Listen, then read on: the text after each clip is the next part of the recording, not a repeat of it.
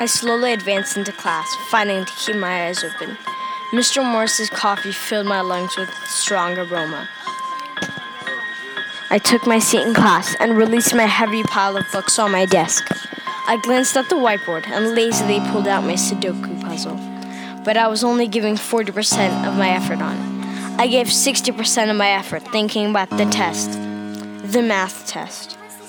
Before I knew it, the math test was gently placed on my desk.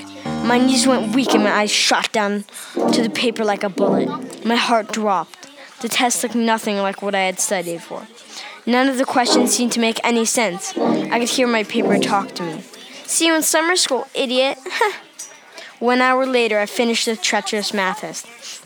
I had the feeling that all my test answers were way out in left field. I tried my best, but I really wasn't sure of my responses. The next day, I bolted into class because I was late. Everyone had their math tests on their desk and was looking at their scores. I moved my right foot and then my left foot, again and again, until I reached my desk. My test was in front of me, with my score on the back of the test. I clenched the test with my sweaty hand and flipped it over. I stood in disbelief.